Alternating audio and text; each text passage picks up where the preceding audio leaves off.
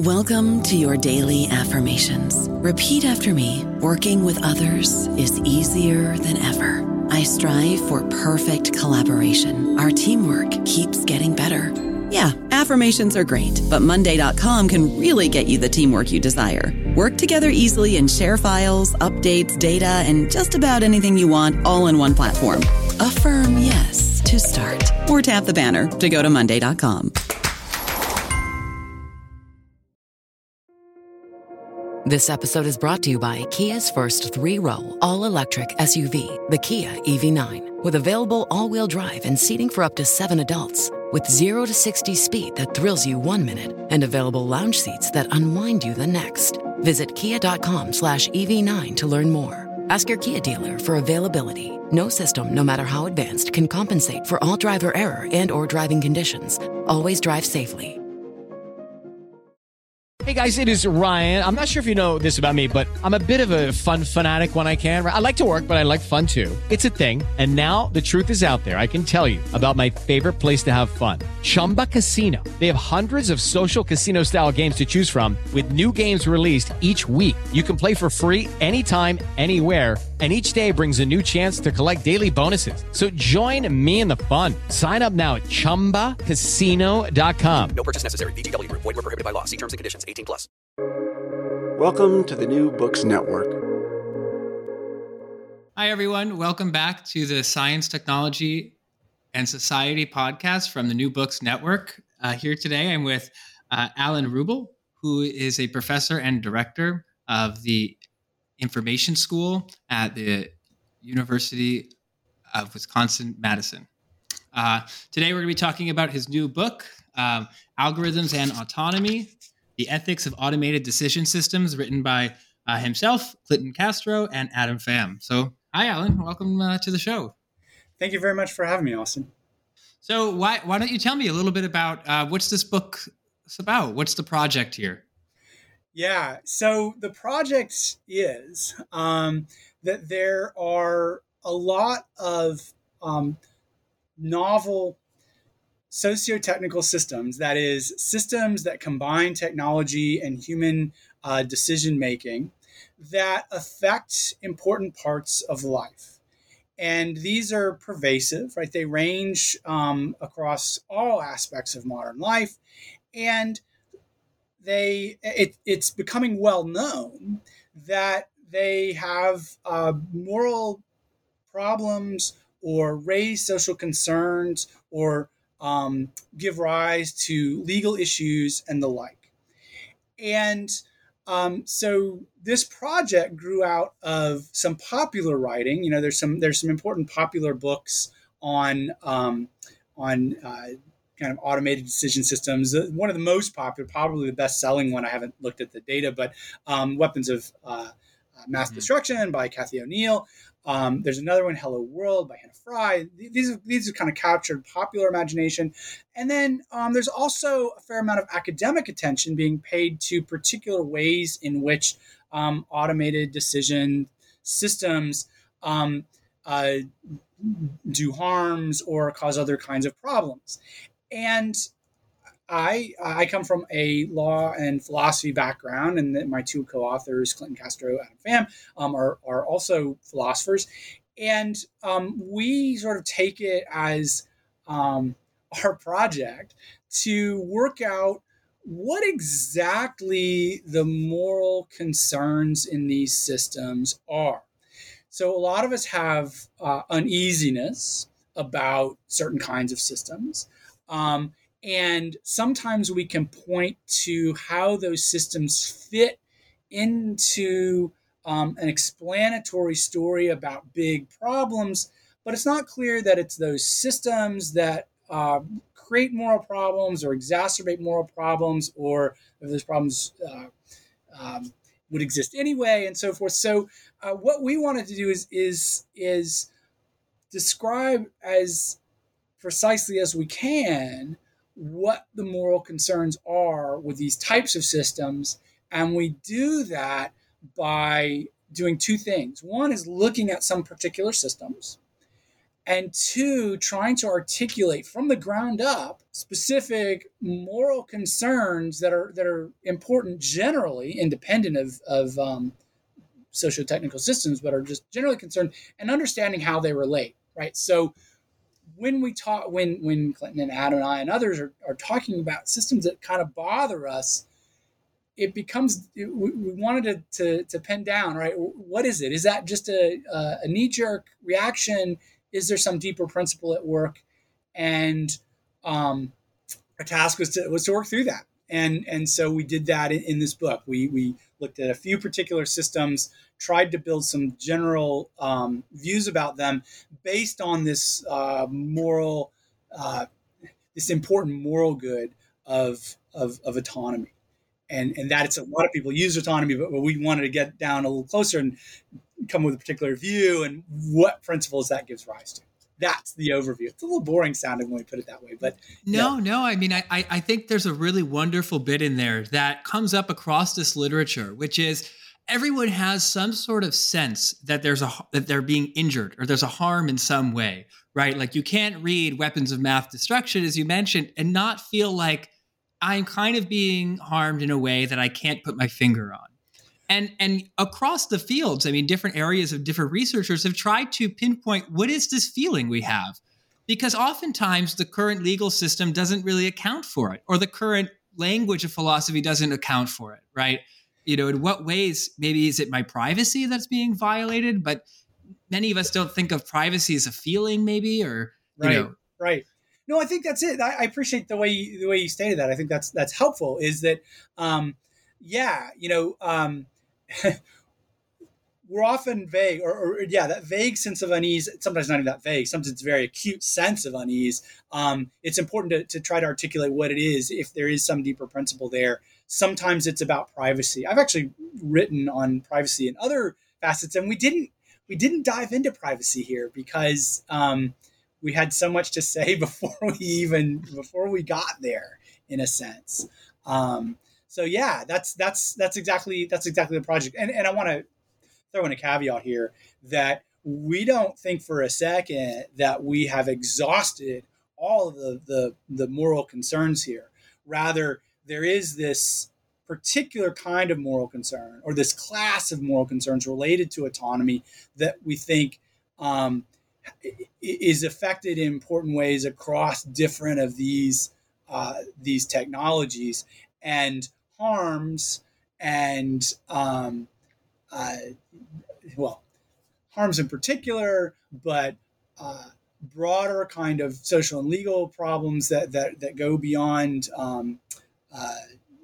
individual actions. We may not.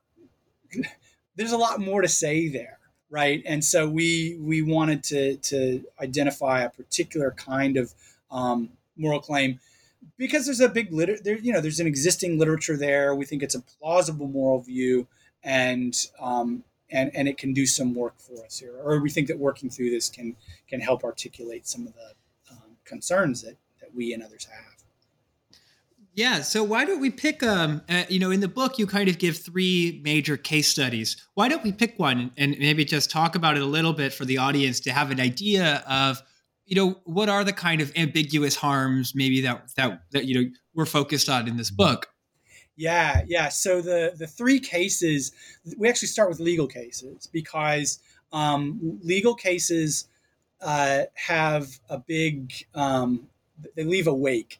There's documentation, and there's discovery. There's some often fairly well articulated ideas and opinions. So we started with the Wisconsin v. Loomis case. Wisconsin v. Loomis is a case here in Wisconsin that was decided by the state Supreme Court of Wisconsin, and it involved the use of a risk assessment technology called Compass that produces a risk assessment score for people charged with crimes. And it uses that. The Compass is designed to aid in administration of larger criminal justice apparatus. For example, case management, moving people to different kinds of resources before trial, things like that. And it was used not in that place, but rather used in the process of sentencing somebody for a crime. And this because it's used in sentencing, it raises all kind of, for example, due process concerns, and it also has this bigger set of this larger wake behind it. There's more discovery, more cases, more information. So we use this to think about, right? Okay, what? There's this guy Loomis. He's charged with a fairly significant crime. He's involved in a drive-by shooting. It was not his first violent crime or conviction, and he pleads guilty to some charges. Other charges are read in, which means that the court will consider them as true, and then the court sentences Loomis. And in doing so, the court asked for a pre-sentence investigation report. As part of that, there's this COMPAS report, which has this risk assessment score attached. And lo and behold, Loomis's score is pretty high. It has a score of him being risky in terms of committing further violent actions. And the judge in that case sentences Loomis about as severely as the judge could have in this case, so within the high range. Now, that raises all sorts of kind of red flags, or it tweaks a lot of our sensibilities and our intuitions about due process and what kinds of things ought to go into considerations when somebody's liberty's at stake, right? This person's going to prison, and that's pretty much the harshest thing that the state of Wisconsin can do to somebody, since we don't have a. So what's the difference between, say, COMPAS and maybe a report? I mean, so what's new about COMPAS? Is it just something that the police precinct maybe writes like a classical report, or is it a government agency? What is it? Yeah, no, that's exactly it. Is what's the difference? The difference is that COMPAS takes in lots of data, not just data from a particular defendant, but data from all across the state. And the COMPAS system does the same thing in other jurisdictions as well, and it builds models to predict riskiness. Now, that is in a sense parallel. No, it's not. It is parallel to what human actors do when they have paper and pen algorithms or simpler systems. But I think one is it's got more predictive power, and two, that predictive power is kind of offloaded in a sense, and we get to this in later chapters about agency laundering and the importance of humans for taking responsibility cases. So those are the important things, and there's that. Then there's the possibility. It's not just possibilities. It appears to be true that the COMPAS system has error rates that differ by race and ethnicity. So while it's well calibrated, that means it tends to get it tends to predict pretty well whether people are likely to commit further crimes or commit further violent crimes, regardless of race and ethnicity. The error rates are different between white defendants and black defendants, right? So there's more likely to be false positive rates for black defendants that are more likely to be assessed as high risk and for a black defendant and that defendant not to reoffend than as compared to white defendants, and more likely to have false negatives for white defendants, that is, assess them as not risky, and the white defendant to go on and commit a further crime or violent crime.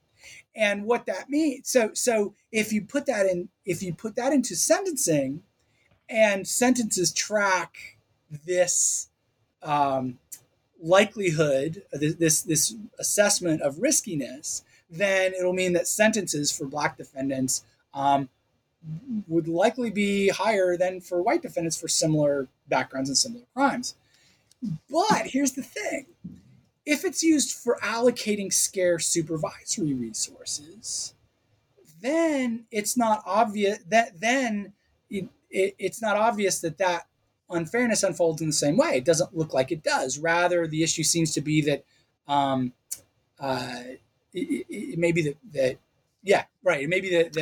Black defendants are more likely to be allocated resources than white defendants. And so there's this complicated issue surrounding what the problem is with Compass. And that's the thing that kind of bothers us. And then there's the ability to offload decision-making to this system and kind of absolve oneself or avoid the responsibility that one takes in deploying the system. So that's the other thing. Yeah. Yeah. So what's fascinating about one of the things you just said that I think is a theme of this whole literature and emerges throughout this book that's very interesting to think about as well is the idea that these systems are being used to judge riskiness and that riskiness has an error associated with it.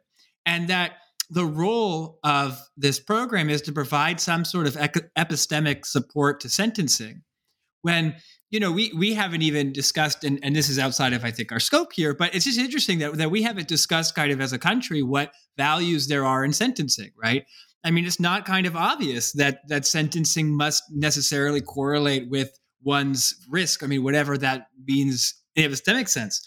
And so it's fascinating to read a whole chapter kind of about this error being right or wrong when there's no baseline comparison. I mean, we don't know what sentencing was like in this sense in, say, the 70s.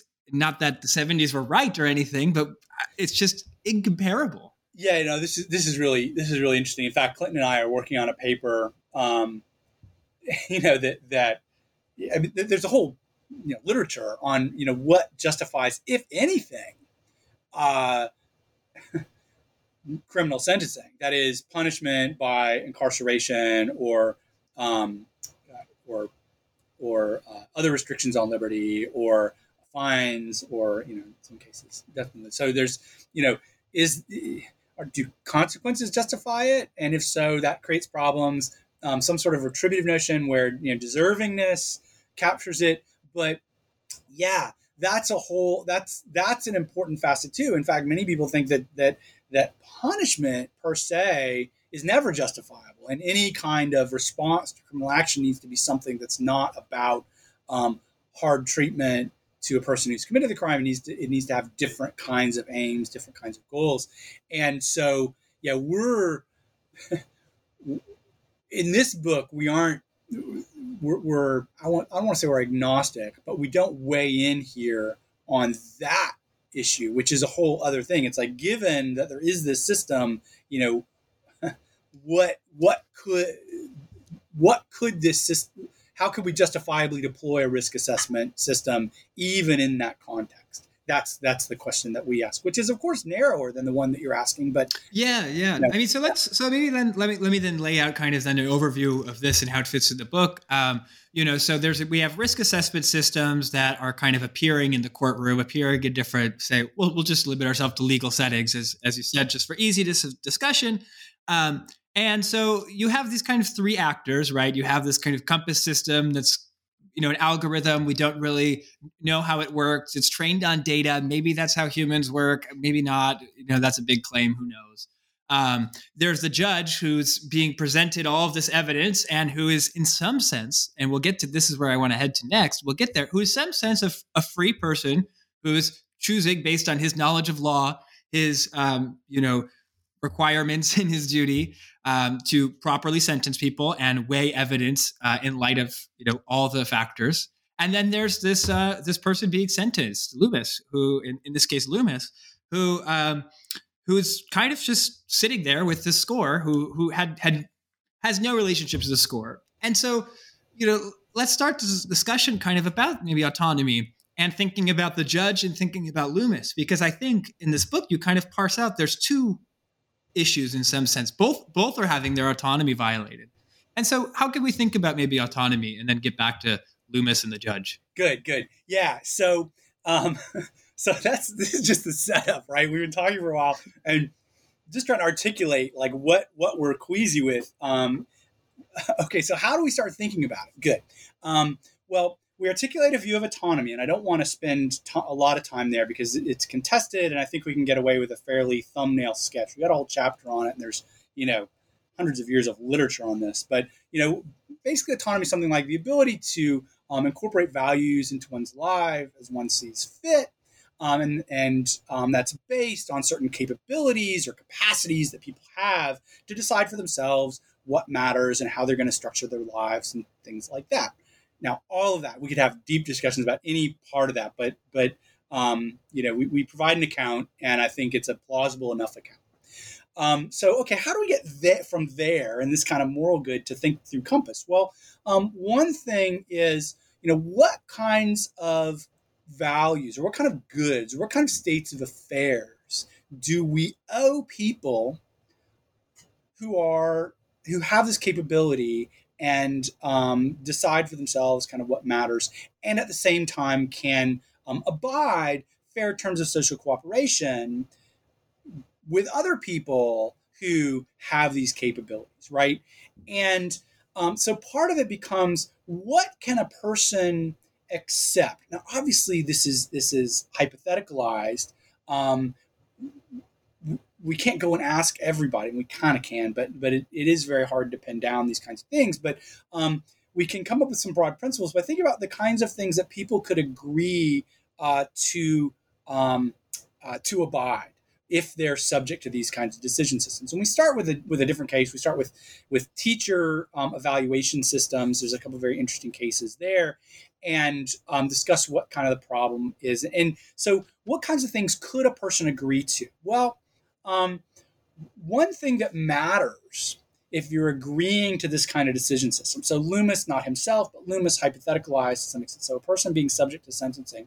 Well, one thing that one important factor in determining whether a person could agree to be subject to these decision systems is how good is that system? How accurate is it? And I don't mean that in a technical sense. I mean just how likely is it to track to track the state of affairs in the world? How truth tracking is it? How good are its predictions? How reliable is it in some sense, right? So there's that. I mean, a bad system is more likely that somebody could not abide it. Another is the stakes involved. That may be the biggest one, right? So it's fairly easy to agree to a system that isn't even all that good if the stakes aren't that high, right? Suppose Spotify's decision algorithm or Pandora, whatever music system you use, isn't that good, and you get a lot of bad recommendations. Well, you might not use it, but if it's better than nothing, well, the stakes aren't that high. You just hit fast forward, not that big a deal. But this is a big deal, right? Teacher evaluation is a big deal because people's jobs are at stake, money, their livelihoods, their sense of self. Sentencing, very, very big, right? Also, sense of self, but one's freedom, lots of other rights that one has. There's also the sense to it. There's a factor in whether a person can abide these kind of systems as to whether it purports or seems to track something for which one is responsible. So in the teacher case, the evaluation measures purport to track something for which teachers are responsible, but in fact, they aren't really. Like a lot of times it tracks just extraneous factors. And then a fourth factor that we come up with is whether it exacerbates or compounds or sits on top of other kinds of social burdens. That might be other kinds of, say, historic discrimination. It might just be, so for example, if teachers are being treated poorly in other ways, and this system sits on top of that, that's worse than if it just kind of sits on top of otherwise very, very good working conditions. So those are the things that matter. And to the extent that any one of these systems to which people are subject does poorly on these measures, that's one that they can't reasonably abide. It's just something that ought not be something we ask of people to do. That's the that's the criteria we lay out. And I think we make a case that each of those, the teacher systems that we talk about and the and Compass is it fails on those regards. Yeah. So yeah, this sounds great. So there's a kind of a view of autonomy, which I agree with you. I don't think is too useful to kind of dive into the weeds of, but it kind of encompasses this variety of different features of being, right? There's the kind of, I get to present who I am. There's the kind of, I should be held responsible for things that I was actually responsible for. There's the kind of reasonable ability to endorse things in a public fashion. Like if you say something, I should be able to understand it and say something back, and people should kind of listen to me and see me as equal. And so these are kind of I think the basic tenets you spell out and kind of say, autonomy is some sort of group of these things. And so now let's talk specifically about, in what ways then do these systems harm our ability to be kind of autonomous? Yeah. So, so you set that up very nicely. Thank you. So, we say there's sort of three things. So the book is divided into three chapters. One is just what people are owed, as autonomous beings. That's the first thing I just kind of laid out. They're owed systems that they could reasonably endorse. But there's this issue of transparency, right? So a lot of concerns, and I'm sure you've seen lots of these commentaries about systems being black boxes or inscrutable or obscurifying, or it's probably not a word. But that's a problem, and it's not obvious why that's a problem. Why does transparency matter? Well, a lot of people say, well, it'll make things better if it's transparent. It's not obviously true. Maybe it is, and that's good, but in many cases it wouldn't be. Moreover, it's not clear what transparency actually means. What has to be transparent? There's a big debate about, in the EU especially, about the right to explanation laws and things like provisions. And so, we think that kind of misconstrues the question. We think what matters isn't transparency, but respecting people's autonomy, that is their ability to understand how they fit within the world in certain ways. And that has different components, right? So one thing is you're owed systems that you can abide. You're owed something about your ability to understand your world and act in it. So we think that there's a kind of theoretical, I haven't read the book in a while, so it's not theoretical agency, but it's there's practical agency and another kind of agency and democratic agency. And so there's different kinds of information that we owe people in these different settings. So Loomis, for example, isn't owed the underlying nuts and bolts of the Compass system. Maybe he's a data scientist, but I don't think so. Rather he's owed the ability to exercise practical agency, to exercise autonomy in his case by understanding enough or having his agents understand enough to function well within a legal system. On the other hand, in other systems, it might be that one needs enough to understand how to address these things, systems like this democratically. So there's different kinds of information and transparency that's owed depending on the value, the type of autonomy that one has a claim to exercise in particular circumstances. So that's the second thing. Yeah. I don't know about you, but I'm very busy and I don't have a lot of time to cook. That's why I subscribe to Factor. Eating better is easy with Factor's delicious, ready-to-eat meals. Every fresh, never frozen meal is chef-crafted, dietitian approved, and ready to go in just 2 minutes. You'll have over 35 different options to choose from every week, including Calorie Smart, Protein Plus, and Keto. These are 2-minute meals. Factor meals are ready to eat and heat, so there's no prepping, cooking, or cleanup needed.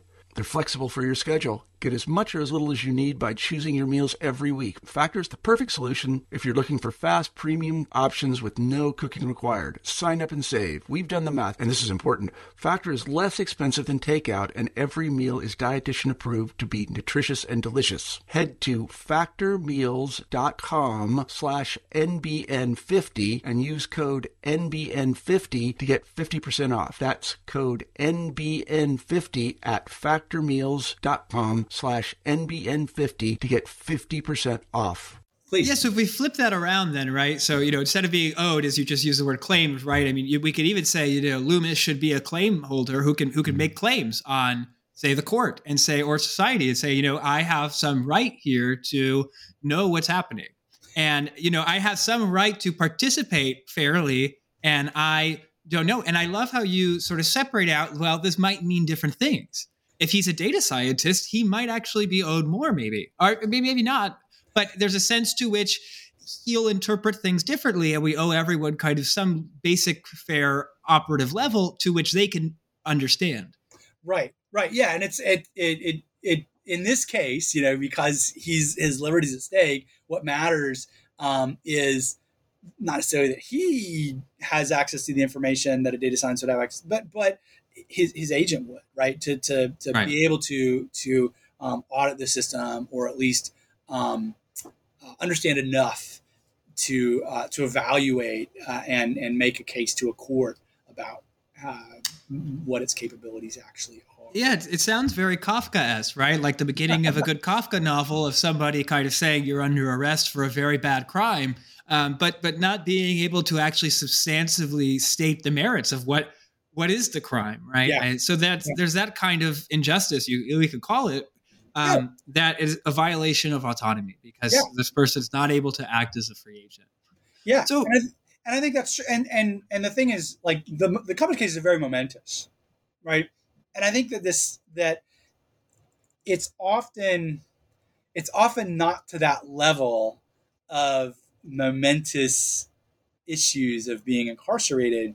And we I think in that chapter about transparency, we talk about kind of credit scores and rental markets, and some people being excluded from renting properties because they're caught up in a system that is pretty good but not that good, and their name gets mixed up with somebody else's identity, and them exercising agency might be more like, well, they know how to fix. They have the ability to fix it, not necessarily understand what's underneath in order to make claim to a court, but just go about their lives and actually function effectively as a normal person in the U.S., being able to rent an apartment. So yeah, the kind of stakes is going to matter for the type and degree of information provision. That's the index that we've got. We try to work out more or less. Right. Yeah. Right. And so why don't we move then and talk about why autonomy or agency kind of matters from the judge's perspective? And I think you have a wonderful concept of agency laundering, which I have to say, upon first learning about this concept, I chuckled a little bit at how great of a term it really is. It requires almost little explanation once you kind of grasp it. So maybe you could explain this and how this applies to maybe the judge who is doing sentencing. Yeah, I like the judge case because it turns out the judge didn't do it, right? So like their agency sort of isn't laundered here, but others are. So we talked about the agency from the standpoint of individuals who are subject to systems, or agency and autonomy. But there's other facets of autonomy. A couple of the middle chapters, we talk about the conditions for people to act autonomously, and the ways in which our attention may be encroached upon, or we may be manipulated, and so the conditions of exercising autonomy may be undermined by certain kinds of systems. Let's leave that aside for now, because I want to stay on the compass thing as you have. So the third part of the book, we talk about the responsibilities of people in light of the fact that they do have autonomy. They are autonomous, right?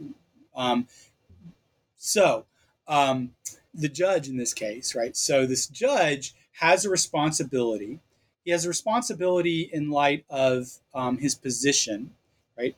He's in a position where he has taken on this role of adjudicating cases in the state of Wisconsin and sentencing people in accord with the laws of Wisconsin, the Constitution of Wisconsin, the Constitution of the United States, his judgment,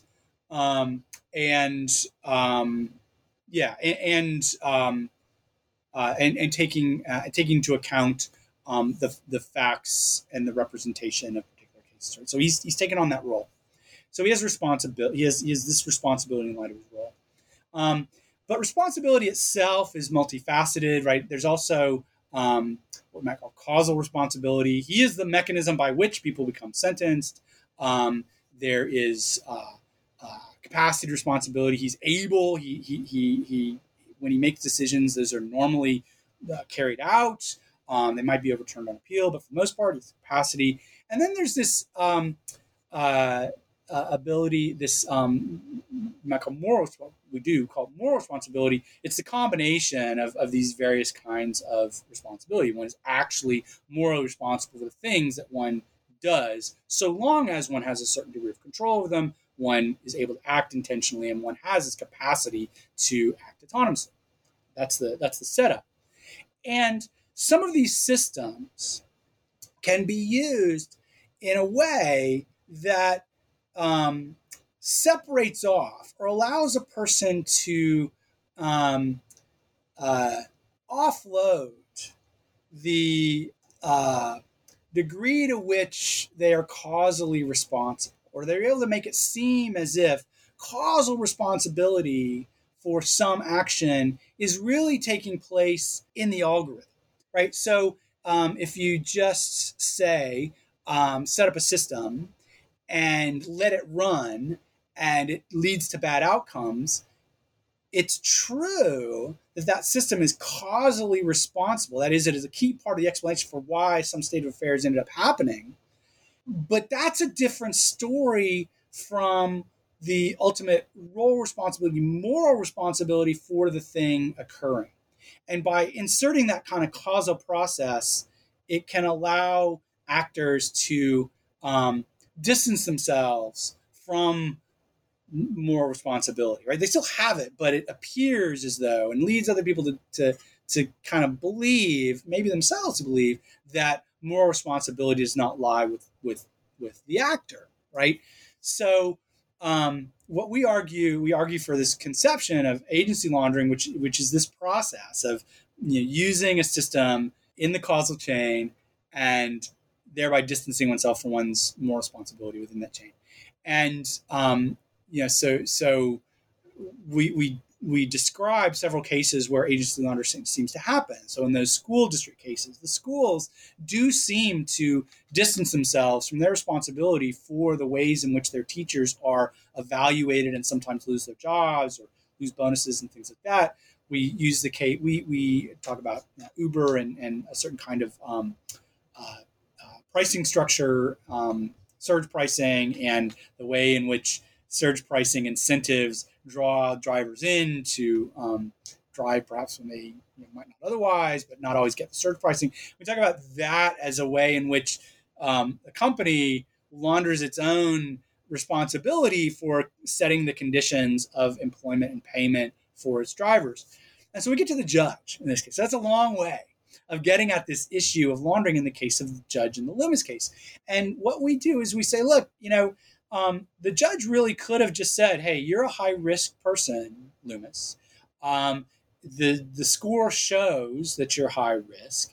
And, I have these sentencing guidelines, and high-risk people I'm going to tend to sentence in these high-risk guidelines, or in these higher sentencing ranges. And therefore, you're sentenced in the highest range. But that's not what happened. And I think this is actually a very interesting thing that came out of the Supreme Court decision, the state Wisconsin Supreme Court decision in this case. The decision was written by Justice Ann Walsh Bradley. I should do a disclaimer here. I clerked for Justice Bradley for a couple of years, and I think very highly of her. And she writes very, very perspicuous opinions. And she pointed out that, look, there's a process that this judge went through by not just relying on the Compass algorithm, but rather explain the specific facts of this case, Loomis's prior violent criminal history, other things going on, and explained his reasoning and therefore owned the decision. Did not just say, I know that this is high risk, rather explained exactly what was going on and why he was making that decision, and therefore didn't seem to kind of offload that responsibility at all. And so, regardless of whether you think this was good or not, there's plenty of things we might criticize here, and you already raised a couple of them generally, right? Important stuff. But the judge here, and the Wisconsin Supreme Court recognized that the judge here made the case and provided a full explanation for what this outcome was based on facts of the case, the sentencing guidelines in Wisconsin, the prior criminal history and things like that. And not only that, but the Wisconsin Supreme Court required that any use of this kind of tool have that same kind of process involved. And so it sort of it foreclosed the possibility of kind of laundering judicial agency in similar cases going forward. So yeah, the agency laundering thing is important in. I think the agency laundering thing is important in paying attention to the responsibilities of agents, not just what we owe individuals. So why don't I give maybe an example then of agency laundering, maybe the extreme form of it. Yeah. If we think about content moderation online platforms, these platforms often use a kind of human in the loop setup, which for those who don't know, essentially they have houses or not houses, kind of a whole office buildings full of people whose job is to look at content that flashes by their screen and say kind of yes or no. And this is done at a large scale. But at the same time, how would you describe the situation? I think you're familiar with it. Yeah, I am. I'll plug a friend of mine's book, Sarah Roberts, wrote a really good book on this, Behind the Screen. She's a professor in the information school at UCLA. That's a fascinating question. So you want to talk about who the agent is that might be laundering responsibility here, or laundering agency here. The people in the building are the mechanism by which a content platform might launder its agency. Look, we have a process. We have a whole system. I mean, Facebook has this, right? They have their own little kind of court. This is their own quasi. It's not quasi legal. It appears. It has some of the trappings of a whole kind of structured legal regulatory system, even though it's just some decisions by a corporate entity. It's not a legal system in any sense of the word. But they have it. And the idea is that, we have a system, and, that is the thing that ensures, according to their conception, that ensures that the content that appears on Facebook or lives on Facebook, has some kind of life on Facebook or some other social media platform, is acceptable or reasonable out there. So there's a system, and Facebook says, well, we've got this in place, and that is the causal mechanism by which content appears. Therefore, we're not responsible in the sense that we aren't causing the content that you see. Rather, it's this process that's causing the content. So we actually use a Facebook example. It's an advertising example, not a content moderation example. It's an automated advertising example where we think that, just setting up the system, having it work for Facebook, that is, work for them in order to generate ad revenue in a way that makes money and doesn't cost a lot of money, is a way of kind of outsourcing this. I shouldn't say outsourcing, because that could talk about the labor too. It's a way of distancing themselves from the chain of responsibility of what actually happens within the context of their platform. Right? So and what I love about the term too is, for the STS scholars in the audience, it's kind of, there's kind of a humor to it, because in all of these cases, you could tell just from kind of like the socio-technical context that it's obviously Facebook who's controlling, say, the content moderations, right? I mean, whose guidelines are they reading? Whose trading are they getting? Or in the case of revenue, who's running a profit-driven company? And so I love the term because on the one hand, it's kind of factually true in some sense, like they really are putting this to the other people. But there's also kind of the flip side of it to which they're totally not. And I think that's why the laundering term is really fantastic, especially with its connotations. Thank you. And I guess towards the end here, why does this matter for democracy? I mean, what's at stake? I mean, why does this matter, right? I mean, of course, in the courtroom, ideally we want our sentencing to be as fair and rights protecting as possible. But like I said, we don't really have a baseline. How rights protecting was the precinct before, who was handwriting a report full of, who knows what, right? Yeah. So, I want to be careful not to claim that the old ways were the good ways and the new ways are the bad ways. I don't think that's true. I think rather that certain kinds of systems make salient processes that happen in more diffuse and hard to pin down ways, right? So, you're talking about risk assessment happening in, lots of individuals' brains and, bureaucracies, mechanisms before there existed systems like Compass. Yeah, that's true. And that's not necessarily better. I mean, there's every reason to think that such systems can be arbitrary and biased and just mistaken and subject to all kinds of problems. And systems like Compass or, predictive policing systems that we talk about Chapter 8 can do a better job in some sense, or maybe not. Maybe they do a similar job. That remains open. But they can focus our attention and let us examine a little more closely, and therefore be a little more, they allow us to do a certain kind of criticism, a certain kind of analysis, just allow us to do that. Allow us to do a certain kind of criticism, certain kind of analysis. I definitely don't want to make a comparison to, the good old days and the bad new days. I don't think that's true. So you're right. But I do think that this helps us pinpoint some important factors that are relevant to a democratic, multicultural, liberal, open democracy. So in the court case, for one, right? So the court case, that's important as it's important that there be actors that are exercising their agency explicitly in these cases rather than offloading to systems. I think that's important from the standpoint of legitimacy.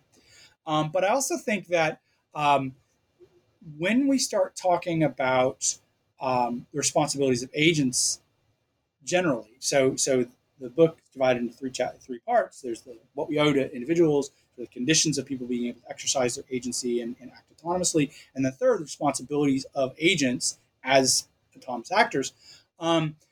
One important issue is that certain kinds of systems can make it difficult for you and I, for individuals, to effectively exercise their responsibilities as part of a liberal democracy. So this is where we talk about recommender systems and misinformation. So there's lots of different ways in which manipulation of social media, manipulation of information, and disinformation has been criticized. And sometimes it's criticized because it leads people to make bad decisions or do wrong things or get pushed into a direction to do things that they might not otherwise have done. It's not obvious to me that that's the case. It might be. It could be hard to pin down. I think that what is true is that in information distorted environments, whether we actually have a good epistemic basis, good epistemic grounds to exercise our agency within a democratic society is contested. I forget how I started the sentence, but the problem is that this bad epistemic environment, this epistemically toxic environment, can hinder our ability to fully exercise our responsibility as members of a democratic society. If we have bad information, like we want to make good decisions, but we don't just want the decision to us to make the right choice. We want to make right choices on the basis of sound bases. And that's a key problem from the standpoint of dis and misinformation, is that it undermines that basis. Even if the outcomes are the same, outcomes based in a toxic epistemic environment are less legitimate than those outcomes that result from a perspicuous or a healthy epistemic environment. I think that's great. I mean, I think that really clarifies. And I mean, and I think this is kind of the story of the book is a tale from agency all the way up to kind of how this relates to democratic legitimacy and reflecting in society. So, I want to thank you for your time today. We've been talking about your recent book, Algorithms and Autonomy: The Ethics of Automated Decision Systems by Alan Rubel, Clinton Castro, and Adam Pham. And I thank you for your time today. Thank you. It's been a pleasure.